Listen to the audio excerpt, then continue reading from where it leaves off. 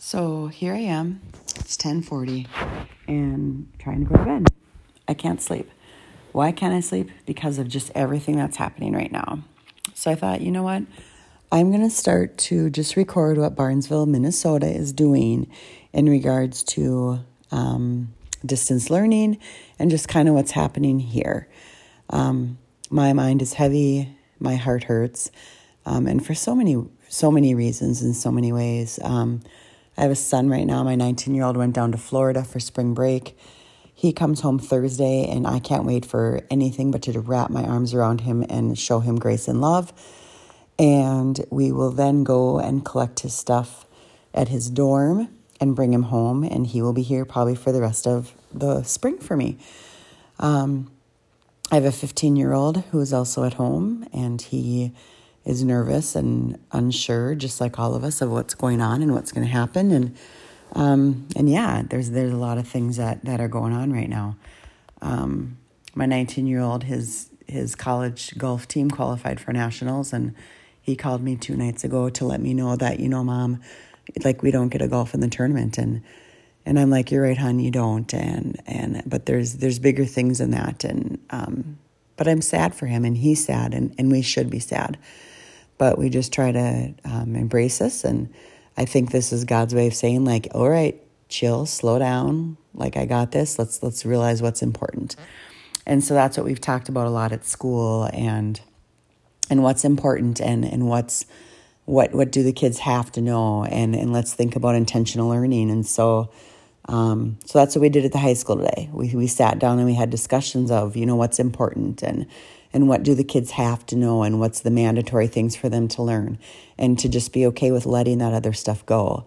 And so if one day you give a lecture and that's all that it is, and then the next day they have to read a chapter and they write discussion questions or they post stuff, that's okay. They don't have to be bombarded with all this homework every single day, because we have to remember that, like, these kids are nervous too. And we have to show grace and love. And we have to remember that, because those same kids are at home babysitting their siblings. Those same kids are, maybe they're at a job with mom and dad. Maybe mom and dad aren't home at all. Maybe mom and dad are home.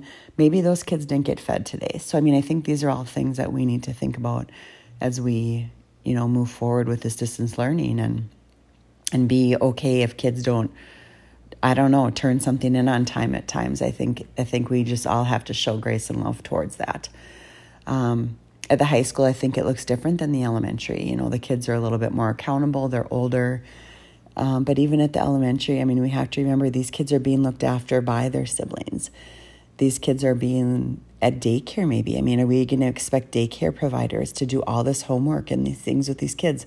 It's just not realistic to think that. So I think let's think about what skills are crucial. Reading is crucial. Math and problem solving are crucial. And that's not to say that all these other content areas don't matter. They do. But if you're an elementary teacher, what are things that you can get kids to be doing every day reading? What are some simple things kids can be doing for math? It's not sending packets home. It's not sending worksheet after worksheet home. It's being intentional. I think it's super important, you guys, for your kids to hear your voices every day. Your kids need to hear you say, like, hey, good morning. Like, I'm so glad you guys are with me today. Like, I miss you. I miss seeing your faces. Like, we're going to make it through this. You are their stability. You are the one person that they know is a constant for them. They're used to coming to you. They're used to coming to school. And so I think that's important, So in Barnesville today, after these conversations, the other the tech coordinator and myself spent in the morning today.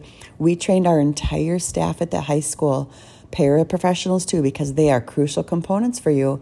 We trained them all on the Explain Everything app, which is a phenomenal app for iPads. Now, we're very fortunate in Barnesville. We have 1-to-1. So every kid left our school district or left home to go home with an iPad.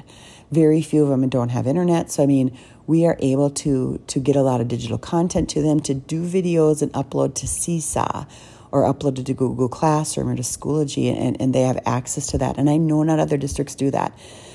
don't have that, I'm sorry, but like we do. And so we are training our staff on Explain Everything. We are training our staff now tomorrow on screencasting, whether it's with QuickTime on your MacBook or whether it's using Screencastify or different sites on the web. We are also using Zoom. And then we are also training everybody on the Anchor podcasting website, which is what I'm using right now to just send this message out. We just try to think of like 4 of the really super easy things that like maybe are not as high-tech teachers will like grasp on super quick. Other things that teachers are currently using that are just going to be a super quick, accessible, easy thing.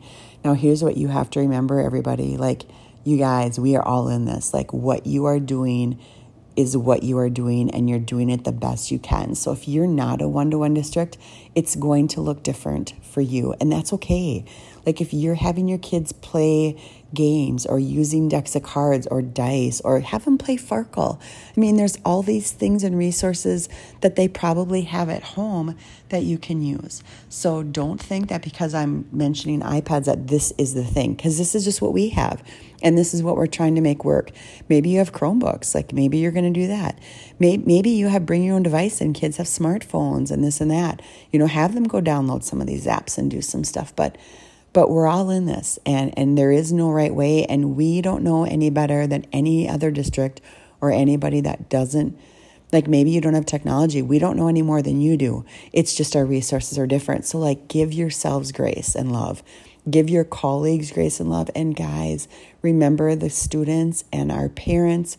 And here's the thing you have to remember, like these kids are going to fall behind. It's just going to happen. Our kids are going to fall behind. Your kids are going to fall behind. And you know what? Come next year, we will step up and we will get those kids caught up because it's what we do every year after every summer. But what are they going to remember during this time? Like they're in panic and they're nervous and they need to hear you and they need to know that you love them and that you care about them and that they need to know you're there for them. And so do that the best you can. And I'm praying for you. I'm praying for all of us. I'm praying for our kids. I'm praying for my family. Like I want my son home. I want him here. I want to hug him. I want to embrace him. I want to be with him. And it's going to happen soon. And we all have that. And so take this time to embrace your family, but embrace your kiddos and just know that like we got this. We're going to make it through. And we can do this. I'm praying for you.